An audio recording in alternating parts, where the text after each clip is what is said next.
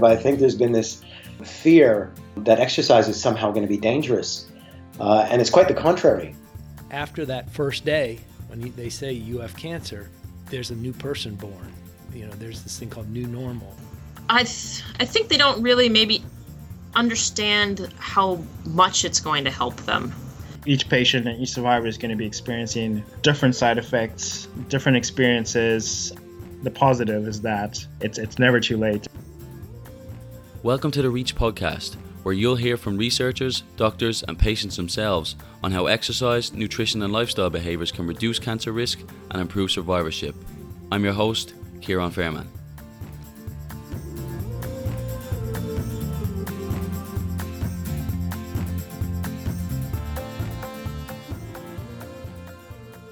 Hey, welcome to episode 12 of the REACH podcast. In today's show, I'm chatting to Nicole Kulos-Reid, who is from the University of Calgary up in Canada. Nicole's done a ton of work in all sorts of cancers, but today I'm particularly focused on head and neck cancer. This is probably one of the more important episodes because there's so many unique things with head and neck cancer. Not only from the risk of cancer, for example, we talked about how HPV can put you at a heightened risk of this cancer. But there's also some really unique challenges in terms of the treatment and some of the side effects. Cancer-related cachexia, for one, is a really devastating form of weight loss that is quite common in several cancers, but even more so in head and neck cancer. A lot of the issues due to the treatment of where it is in the head and neck can cause a lot of issues with eating and weight loss. And then kind of on that note with eating, we talk about just how slow and painful it can be to actually eat a meal as a head and neck cancer patient or survivor, and some of the treatments that are directly targeted at your head and neck cause a lot of issues with eating, and then getting enough calories in, which then can cause weight loss, but also getting enough calories to have energy to work out. So some really unique challenges there in how to go about designing your workout and your exercise program around these challenges. We also have a really interesting chat about the timing of exercise in this cancer population. Usually across the board we say the sooner you exercise during treatment or even before, the better it's going to be for your outcomes. But this population represents some unique challenges due to some of the side effects of treatment I spoke about earlier, and that can affect how tolerable exercise is. So it might be actually better to wait till after treatment. So about 20-25 minutes into the interview, you hear some of that discussion. And then we kind of finish off with just a chat about the field in general and how we need to get better at translating our research into actionable items, along with how our research focus differs from our clinical or practical advice, and how we can use our expertise and knowledge in the area of exercise oncology to actually bring you more than just the guidelines and more than just a pamphlet that says, here, work out more, and how we can meet you where you're at and really take you along this journey to improve your overall lifestyle. And then on that note, we kind of finish on this idea of using strategies to facilitate long-term adherence to exercise, and not just anyone can come into a training program for 12 weeks and get fit. We're more concerned about what you do 6 months from now and what you do 12 months from now, and can we keep you fit as opposed to just getting you fit for this short amount of time and saying good luck. So all of that is packed into this episode. This is actually going to be a 2-part series with Nicole because we had such a great chat about everything and anything in the field. So this is part 1. Be on the lookout for part 2 and enjoy the show. I think this is a really important episode because, as we talked about, the majority of information that's out there is surrounding the more common cancers, or at least those who are easier to recruit in breast, prostate and lung in some cases, and so much less is known about some of the less common cancers and some of the ones that are more difficult to recruit. So, we'll start by talking about head and neck cancer, but, by definition, head and neck is a variety of cancer. So can you touch on what is head and neck cancer, who is defined as a head and neck cancer patient or survivor, and what does that entail? Sure. So you're right. It is an underrepresented population. And I think as we learn more about the role of physical activity in cancer survivorship, it's become clear that there are more than just your breast, your prostate, your colorectal, your lung populations to really start to deal with those groups as well. So head and neck cancer is a number of of different types of cancers in obviously the head and neck region. So it is not the brain cancer. It is a large population, so it's the sixth most common type of cancer, representing approximately 6% of all newly diagnosed cancer cases. We're seeing in head and neck cancer that there are really two subgroups, I guess, and that's related to the areas of the head and neck that are affected. So the HPV group, the human papillomavirus group, we're seeing that in the oropharynx cancers. And then the other types of cancers in the other regions, up through the nose, in the oral cavity, the tongue, the salivary glands. Those would be some of the other ones that have been mostly related to lifestyle behaviors, so excessive alcohol, smoking, tobacco use. And then obviously the HPV related cancers are not so much lifestyle related, concentrated in the oropharynx region and related to that virus. You kind of answered a couple of my questions that I was going to backtrack on, but it's when I first heard you talk about the HPV related cancers, I was fascinated because I had no idea there was a link there, and for those who are listening, understand that HPV is probably one of the more common sexually transmitted diseases or infections, and the majority of sexually active people do have that. And how does that come about? How is HPV linked to head and neck cancer, and how is it even more specifically to the oropharynx region? You know what? I don't actually know the answer to that, and I don't know that the researchers actually know exactly how it's related. There is a strong relationship, and we're seeing that more and more. Head and neck cancer and HPV positive cancer is one of our fastest growing cancers. So traditionally, everybody has heard of HPV and the link to cervical cancer, and now we have a vaccination for that. So I'm sure the biologists are working very hard in this area of research to understand that link. And then, hopefully, like cervical cancer, we will see the development maybe of a vaccine eventually. I mean, that would be the ideal, I suppose, because as you mentioned, it is a very common sexually transmitted virus, and right now there is nothing that there isn't a way of understanding if we can target it earlier and decrease the link to the HPV related head and neck cancers, right? So we do know that the population of patients present though with those different risk factors and behavioral health factors in terms of, they're not the typical head and neck with the high smoking and drinking rates. And because of that HPV link, they likely respond, or they do, we know, respond to treatments differently. So some of the treatments are more effective. And when we talk about exercise, we also know that they maybe are responding differently to exercise as an intervention technique differently than the HPV negative cancer group. With how little we know, it's interesting that we kind of found a link, and now we're trying to furiously backtrack and see why that link is there and what causes that. So it's almost a case of, you should be getting regularly screened for various viruses and sexually transmitted infections. But if it's a case of you have HPV, now that you're at an increased risk of head and neck cancer, and maybe more regular screenings can catch it if it is going to come up. What's the typical kind of age does that happen at? Is it 30s? Is it 40s? How do these patients present themselves? Yeah, so we know that they tend to be HPV positive head and neck cancer tend to be diagnosed at a younger age, and again have those lower rates of smoking and alcohol use. But we don't know a whole lot more than that, and I don't know of any literature, and maybe it's starting to come out, but looking at if there's any effective screening.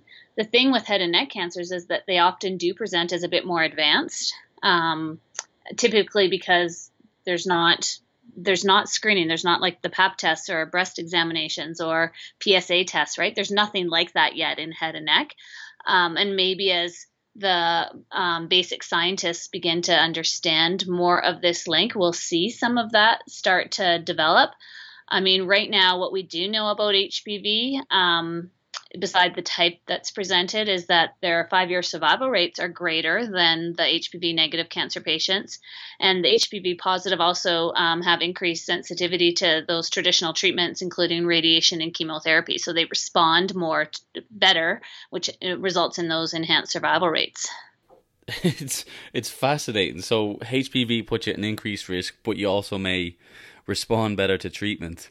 Yeah, maybe there's other factors going on, like they are younger, right? And they have other more positive lifestyle behaviors. It's probably fairly complex. But yeah, they do respond better to treatment. And so survival's higher, even though they may be presenting as quite advanced. So it'll be really neat, I think, to see in the next, 10, maybe shorter, 5-10 years, how much knowledge is being gained around this area and how that might implicate screening, if that can ever happen, and treatment. And then also, right, as we've seen the vaccinations start to take place in school-aged children, girls and now boys, it'll be another 20 years before we'll see that impact of diagnoses in, people's 40 to 50-year-olds or around that age. See, you'll get some people diagnosed in their 30s, but typically it's still 40s, which is young for cancer, right? And into the 50s and older. Yeah, so it's almost when you're diagnosed with head and neck cancer, you undergo a screening for HPV as well. Yeah, so one of the tests that they would do when they're looking at screening, or when they're looking at the diagnostic tests, one of those tests is an HPV, screen. And so then they can classify the actual tumor as HPV positive or negative. And we've seen a shift to, even in our study when we recruited, it was, lucky, but 50-50 HPV positive and negative. And I think we're starting to see that shift where we're seeing increase greater than 50% are HPV positive related cancers and a decrease. Which makes sense if you think of the declining, in particular, smoking rates that have happened over the years, right? Then it takes population health level years after those policies are put into place to decrease smoking, then you start to see decreased incidence of smoking related cancers, right? And head and neck being one of them. So yeah, then, 15, 20 years, 30 years from now, we'll see the impact of vaccinations potentially on HPV positive head and neck cancers. And in terms of non-HPV related cancers, yeah. We talk about risk factors and modifiable versus non-modifiable. And in terms of lifestyle behaviors, what are some of the more critical modifiable risk factors that, put you at an increased risk for head and neck cancer?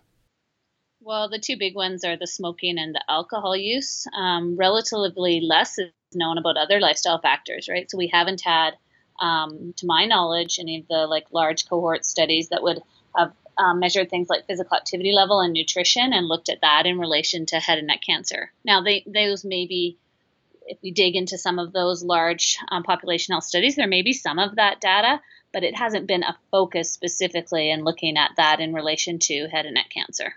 I would suspect if you look at smoking and alcohol use, typically we see those are elevated. We see less physical activity and poor nutrition behaviors, right? You get that kind of that picture. It's almost kind of a vicious circle, yeah. Right. So, yeah. in terms of the treatment for HPV, we know generally common side effects of chemo and radiation, fatigue, nausea, quality of life, physical function, so on and so forth. Is there anything unique to head and neck cancer that patients may experience as a side effect of treatment? Right. Well, if you think about the location of these tumors, there's a couple really key bodily functions that are significantly impacted by their treatments. So everything from breathing, swallowing, speaking, eating, which is a big one, hearing and smell can be affected. And then related to some of those factors, you get significant side effects. And I think the big unique one, and not only unique to head and neck cancer, but the big issue really is weight loss and the associated muscle wasting and the cancer-related cachexia that's associated significantly with treatment. And then, of course, and this is similar to so many cancers, is that cancer-related fatigue. So we kind of throw about the term cancer-related cachexia a lot, and I think there's a lot of people that hear that term and don't quite understand what that is. So what is cancer-related cachexia compared to traditional weight loss, or what you'd see kind of regular weight loss, I'd say? So the actual definition of cachexia is unintentional weight loss of at least 5% premorbid weight occurring over 3 to 6 months. So that's the actual definition of it. And so we know in head and neck cancer patients actually that cachexia is the main cause of death for 20 to 40% of head and neck cancer patients. So it's a group that's really uniquely challenged with this issue. It's another hallmark of this really is that that weight loss is associated with muscle loss. So we see approximately 70% of the weight loss is in muscle mass, and then the other about 30% is in fat.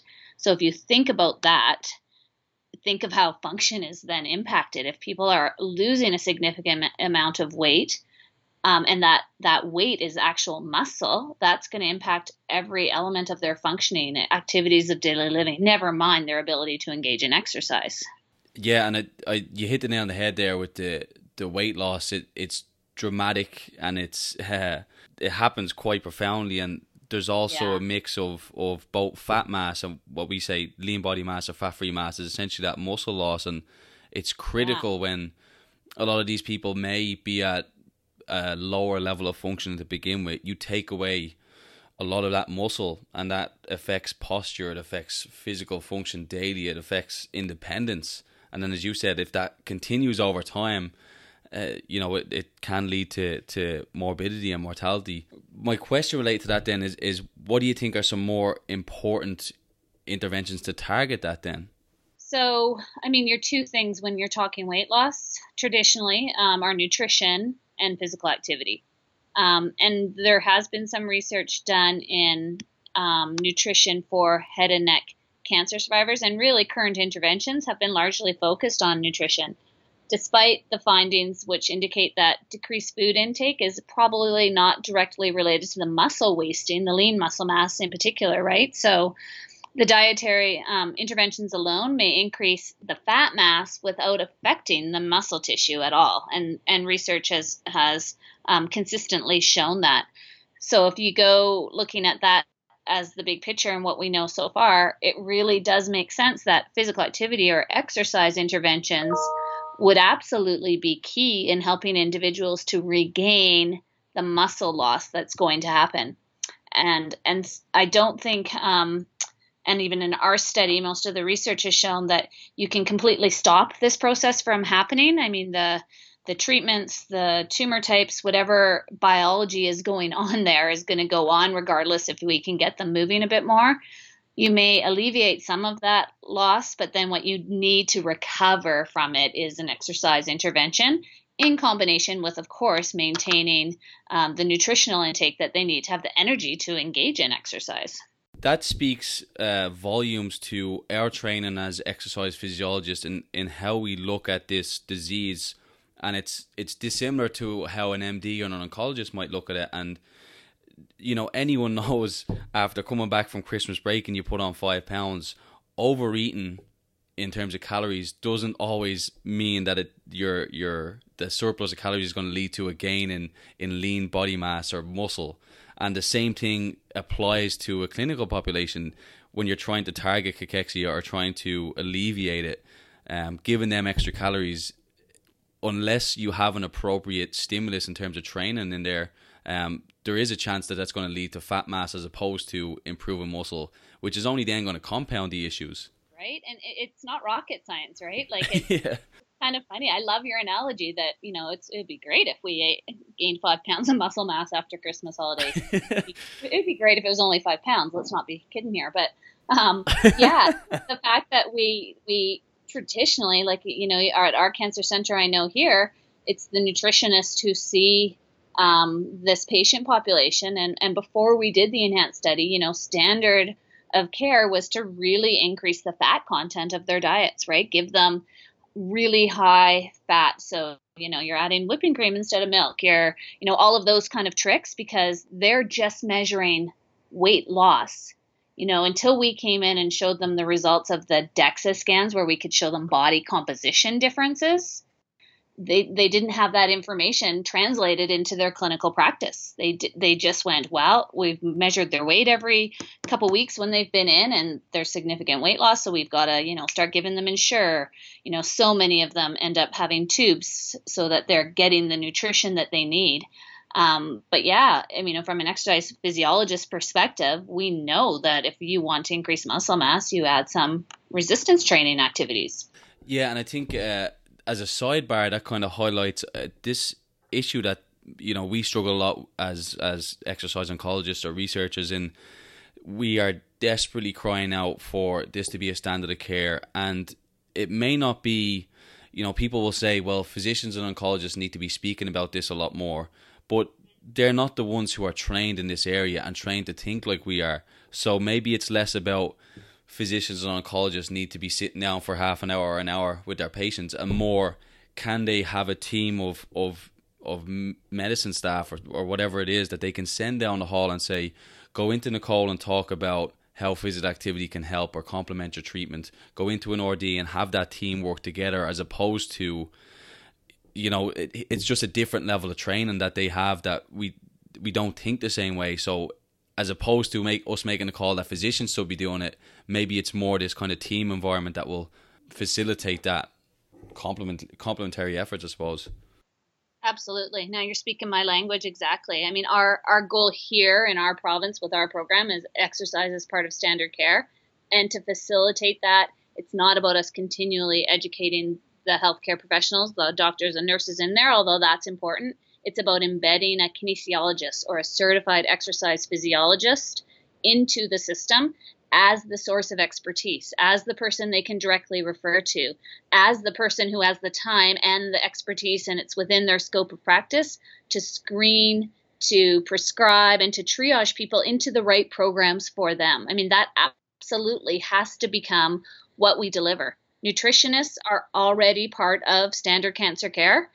I would argue we have more consistent education and information and evidence on the role of exercise now in oncology than we have for nutrition in oncology. And yet we haven't translated that into clinical practice. So it's up to, I think, the researchers and the exercise physiologists and the fitness professionals to really start advocating and being innovators and disrupt the system and change it, because it is something that's absolutely necessary. It's not a, oh, that would be nice. It's a necessity for us to enhance the quality of life and to help survivors move from illness to wellness. Yeah, and we'll go back down that rabbit hole, because I think you and I could talk all day about our frustrations with exercise oncology as standard of care. So we'll finish off on that, but let's backtrack a little bit. And one of the more fascinating parts of your talk at ACSM I found was when you were talking about trying to implement physical activity in head and neck cancers.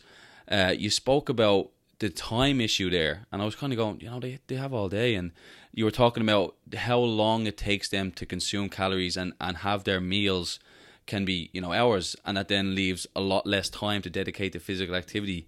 Can you touch on that a little bit more and talk about how those challenges present themselves and what do they do to kind of combat them? Yeah, so within the context of our study, we had two groups. We had one group where we were giving them the exercise intervention during treatment. So to kind of recap, the treatment for head and neck cancer is short and terrible. So it's a very intense protocol delivered over a short time period, 6 weeks. And during that time period, they become very sick. And we, thought we could give them exercise during that time to alleviate the usual decline and help them recover. The other group received exercise after treatment completion. So their body's naturally starting to recover. They don't feel good by any stretch of the imagination, but they, their body's starting to try to get itself back into line and start to recover. Now, one of the things that came up as differences between these two groups was adherence. So it was very hard for the group receiving exercise during treatment to adhere, to come on a weekly basis to the sessions twice per week, right? So very, very hard. And when we spoke with these individuals after the study, and even during anecdotally, but we did a qualitative piece after, one of the barriers is that, they're really sick. They have very little energy. They're wiped out completely with the cancer-related fatigue. They have the issue of the significant lean muscle mass loss. So functionally, it's harder to move. And one of their big focuses, because of the weight loss, is to eat. And because of the location of the tumor, eating's hard, and it's not a pleasant activity for many of them anymore. And so because it may take them so much more time to eat, that really becomes a significant barrier, not an excuse, but an actual barrier to being able to then get to an exercise program, because they know, we've told them, they have to have some nutrition in them for energy so that they're okay when they work out. And so they're caught between that rock and a hard place of, okay, I need to eat and I want to eat and I've got to, because my nurse is saying, hey, you've got to keep your weight up or else you're going to have a tube. And the exercise people are saying you've got to eat before you come in so you've got energy. And so what, for us might be a 20-minute breakfast can take them an hour and a half, 2 hours, right? So that amount of energy they have to put into eating in the sheer time then does actually take away from when they would be maybe being able to move a little bit. So it's one of the barriers that we never would have probably thought of, but something that came up was a significant barrier for a number of our individuals when they were receiving exercise during treatment. We all know that feeling of working out on an empty stomach, or maybe you haven't got to breakfast and you try and go for a run later in the afternoon, and it feels miserable. You don't really have a lot of energy. The workout just doesn't go well, and I can't imagine the frustration that some of these people may feel, that even if they want to go to a workout, taking so long to consume 400 or 500 calories, an hour and a half or 2 hours a meal, and it's not an enjoyable meal where you're sitting down having a chat and a coffee, and that's taking you so long. It's literally that painful, or it's that it's that slow, and it must be really frustrating, and it speaks volumes to when we talk about when's the best time to exercise. Of course, we as professionals would say the sooner the better, and the more you do the better, but maybe that's not the case in certain populations, and this seems like it's one of them, that there may be certain people that might be better suited to maybe wait until some of the more pronounced side effects of treatment are subsided a little bit, so then they have that time to get through their food and work out. Absolutely. I mean, when we looked across our studies and our findings, one of the key findings is that after 24 weeks, both groups improve. So, there is no difference between our groups, whether we intervene later or earlier, by about 24 weeks. The second group, the group that were able to deliver the exercise intervention after completion of their treatment, they had a much easier time actually adhering, and actually probably found it a bit more favorable in terms of the intervention because there weren't as many barriers. Now, that being said, they also told us, if you hadn't contacted us at the start of all this and recruited us essentially for the study before our treatment, no way we would have come in after, because they feel really bad still at the end of treatment. Like, they've been through it all. They know how gross they're going to feel. And if we had approached them at that point in time, they would have said, exercise? No way. Like, give us another 6 months to recover. And yet we know if we do that, if we keep waiting, they don't recover as well, right? They just kind of get stuck in that vicious cycle of they've lost a lot of muscle mass. They have nothing that's focused on bringing that back for them. And so it just takes the body a lot longer to naturally start to heal, if it's going to at all, right? So I think the key here is, maybe in this patient population, it's educate them a lot early on, provide resources and support for those who can manage to move, and train them about what that can look like. It doesn't have to be going to the gym. What can they do from home, right? And what can they build into their regular routine to just maintain some functional ability and some independence, right? And that quality of life that might go along with that. And then after treatment, start to build in a more structured, tailored exercise prescription for them at that point in time. Anyone, for the most part, can come in and join our fitness program for 12, 24 weeks, a year, and get fit. But I'm less concerned about the results you see immediately after that program. I'm more concerned about, are you still active 2 years down the line? Are you still active 3 years down the line? The 12-week improvement in fitness is largely irrelevant if you go back to your sedentary lifestyle after. And as you're talking there, it's making me think of this idea of behavior change, and maybe there's certain parts of this patient population that be more suited to the first, intense part of treatment is subjected to more behavior change counseling, motivational interviewing, talking about barrier problem solving, things like that, that will then facilitate their adherence and participation in exercise down the line. Absolutely. I mean, I think one of the big issues in all of this is how we talk about this with them. So, picture yourself as being a 40-year-old diagnosed with HPV-related cancer. You're going to go through 6 weeks of horrible treatment, and somebody's telling you to exercise. And you're like, oh my God, I can barely move. Like, are you kidding me? And maybe they're younger and they have been active, but they just can't fathom that. So I think at a clinical level, we need to start talking more about moving, and then give them some movement ideas and education, and break it down for them to helping people realize like just moving can be helpful, and then building up to physical activity, and not even going into the exercise as medicine and an actual exercise prescription until we've built in them some confidence, right? Self-efficacy is something that we don't often target in these exercise interventions unless you bring in that behavioral perspective and self-regulatory perspective. And yet it's probably the most important piece to build, to give them that confidence that they can engage in things, and then they can, deal with the barriers that are going to come up. They're going to have the resources to deal with that more effectively, and building that in them before they even get started by having them just move a little bit is, I think, one of the pieces that we're often missing when we translate all of this awesome evidence into actual practice.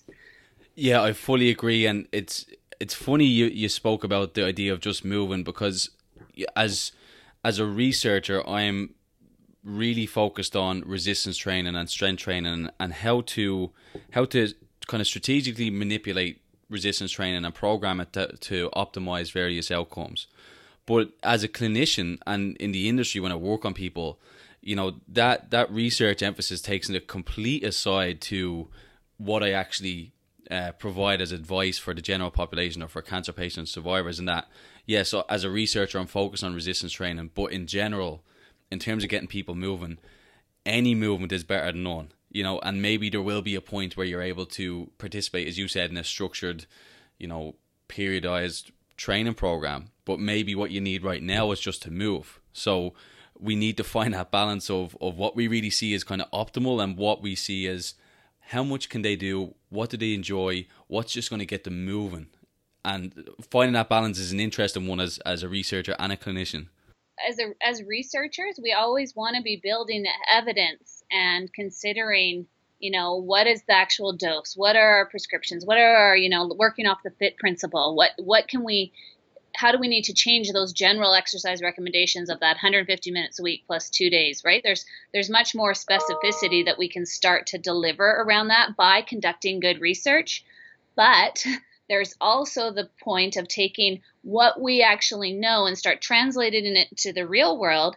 And in the real world, you're never starting somebody at 150 minutes a week, whether they have cancer or not. Yeah, right? Exactly. If it's necessary, you're bringing it back to the basics and moving. And I think there's a point where, as researchers, we have to say, okay, well, I'm going to conduct research on this translational piece. Like, what does it look like in the real world? We can't control all the elements anymore, and that's okay, because that's what's going to give us those results 1 year or 2 years out. It's not, it's great that we have 85%, 90% adherence in a 2-week or a 6-week or a 12-week program. But as you said, who cares, right? We want to get people changing their beliefs in themselves and seeing themselves as exercisers. And I don't know of anybody that's really done a great job at that so far. Yeah, I love that perspective. And I think we're seeing it from the same hymn sheet, in that even, you spoke about how much we know about exercise, and we do have these guidelines, but for the most part, standard of care in terms of exercise is someone gets handed a leaflet or a pamphlet that says, hey, 150 minutes per week, it's good. And they look at that and go, what am I meant to do with that? And as you said, cancer patients, survivors present themselves in a variety of ways. Some are really fit, some are completely sedentary, and so some may be doing more than 150 minutes. Some may look at that 150 minutes and say, how do you ever expect me to get there? And that's where I think by us staying in the industry or staying in the clinical side of things as researchers keeps that real world perspective, in that it's too hard to apply these rigid guidelines. There's got to be flexibility there. And as evidence-based medicine, that's using our experience and knowledge to be able to take that nuanced approach and knowing how to apply them, when to apply it, and how to manipulate them. You know, the Exercise is Medicine initiative is an awesome one. And in Canada, Dr. Jonathan Fowles is our national chair for Exercise is Medicine Canada. And I actually had the pleasure of bringing him here to our university last week. And one of the big pieces he talked about was kind of the bait and switch, right? So the medical world, the healthcare professionals, they want to know about exercise as medicine. Where's the evidence? Where's the research? You know, what do we know about actual prescription and dose? But then they also need to be taught that when they're translating that into clinical practice, you're not going to hand out that 150 minutes guideline to somebody who's just been diagnosed with cancer. You're just going to ask them, what are you doing to move in your daily lives? And you're not working up into that exercise prescription until they've started some basic movements, right? Which is just good clinical practice. And so I think that translation piece, I mean, we have to talk in the world and in the words that the healthcare providers and professionals are using, and they want evidence-based. And it's all evidence-based, but it's about translating then the evidence into what works in the real world. And that means, yeah, the guidelines are good and that we have them for a reason, but dialing it back and talking about, okay, what do we need? What are the steps to actually get somebody there eventually? And that eventually might be 1 or 2 years later, or never. Maybe they're only going to ever get up to 90 minutes a week. And that's awesome, because we know from the cancer literature that at 90 minutes, people get a lot of benefits. Heck, people get emotional health benefits and well-being benefits from a 10-minute little break. Exactly. I love that. And you're kind of talking there about our ability to understand where they're at. And again, it screams for the need to have educated professionals in this area who are trained in exercise physiology and, you know, cancer biology or the treatments and the related side effects. In that, from speaking to you and so many other people I've interviewed and over the course of my career, it's consistently come up that our approach to cancer patients, while there are some nuances to it, is not necessarily unique in terms of our initial screening process. We do a medical history, we do an activity screen, and we do maybe some motivational interviewing to get a whole picture of where they're at as a person. And it's not on us to say, here's our level, you need to come up to us. It's on us to find a way to meet them as close to the middle as possible, or even go 90% to them and bring them along. You know, people are going to have different relationships there, but I think you're really highlighting the need for it. It takes someone trained in this area, and that's not, again, it goes back to our original point, it's not MDs that are going to be that person. It's going to be someone with this extensive experience from maybe an exercise oncology background. Absolutely. And I think then that speaks to two things, right? We have this general prescription with anybody. And I don't care if you're working with cardiac rehab, with somebody with diabetes, somebody with obesity, you are tailoring and individualizing it to that individual. And that's part of the cancer and exercise guidelines, right? We have our guidelines that are the same as they are for the general healthy population. But within the cancer and exercise guidelines, it states that it has to be individualized and tailored. And I think we often forget about that when we just throw those brochures right out into the waiting rooms, or doctors or nurses are handing those out for us that have our just guidelines. They don't key in on the, hey, but we're going to meet you where you're at right now and help you work your way somewhere along this spectrum of engaging in wellness as part of your regular activities.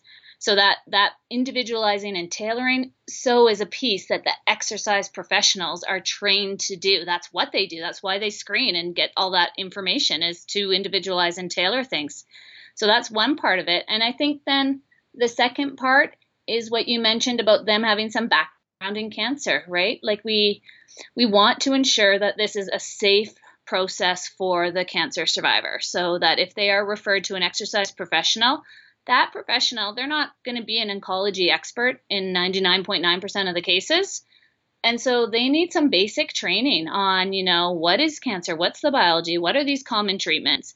And then if they're working specifically in breast or prostate or head and neck, they receive more in-depth training on that specific type of cancer so that they can work with them effectively.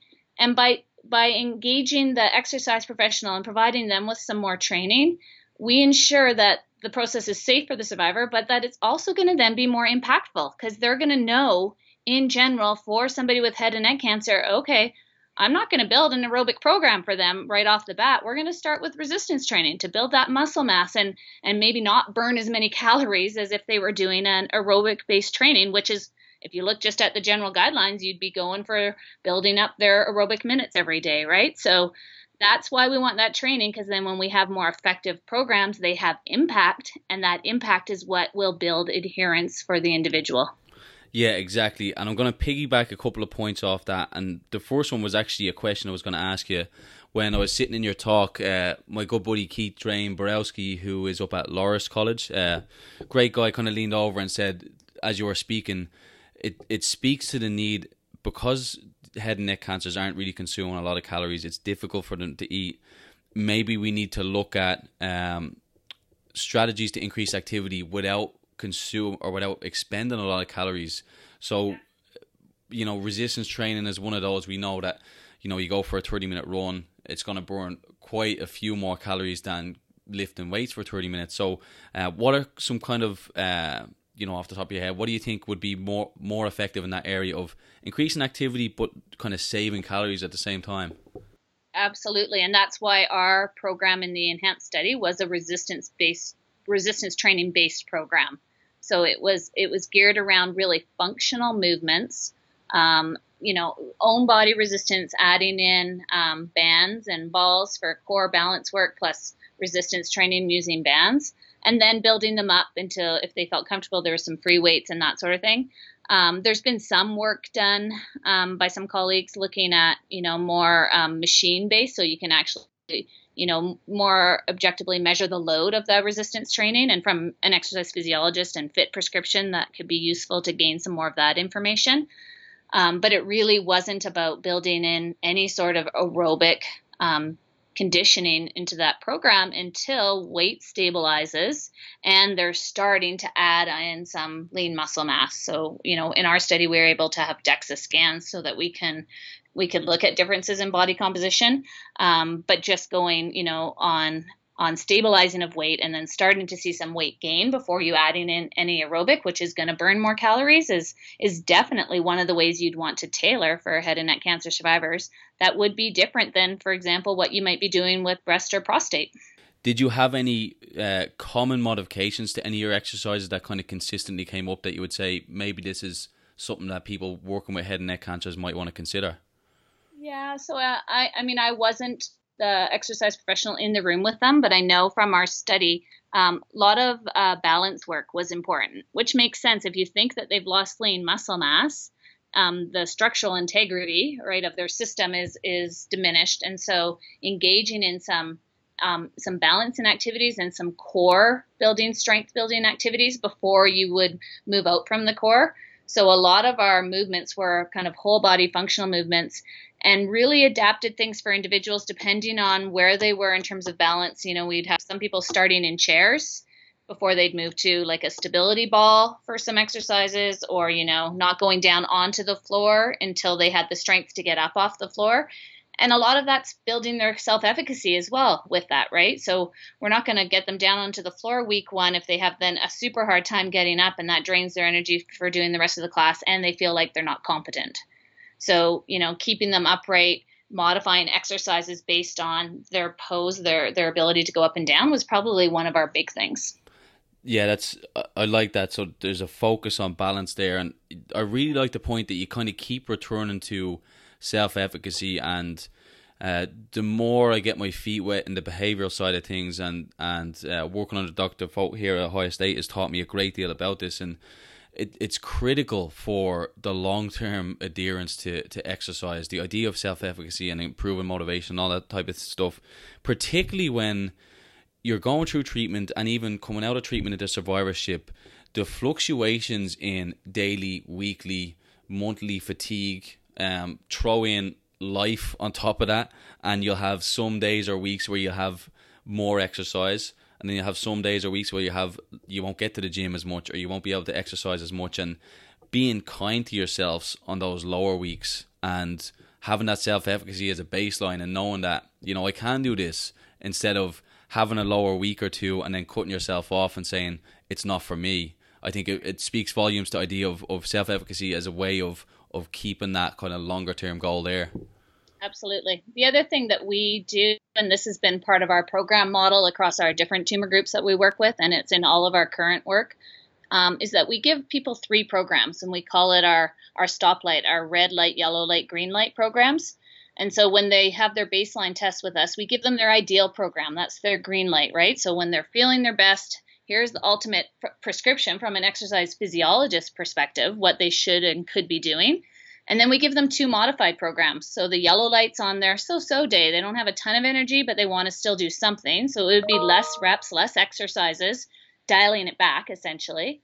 And then their red light program that they get is the easiest program. It's when they're having a tough day, but we want them to do something. And the reason we've devised this strategy is to get rid of that all or none that can happen with exercise. So they're given a prescription, they have a crappy day, they can't do it, and they look at it and go, oh, well, I guess I do nothing. Because they're not exercise professionals. They don't necessarily know how to modify it.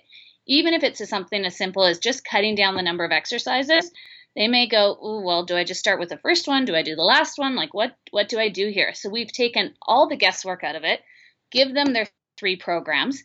And again, I'm going to come back to it, but it's about their self-efficacy. It's showing them that they can do something even on their most fatigued days. And as they become more competent exercisers, then they can start to look at it and go, okay, I know I can't do it all today. I'm going to pick my 2 favorite exercises and I'll do those for 10 minutes instead of my 30 minutes.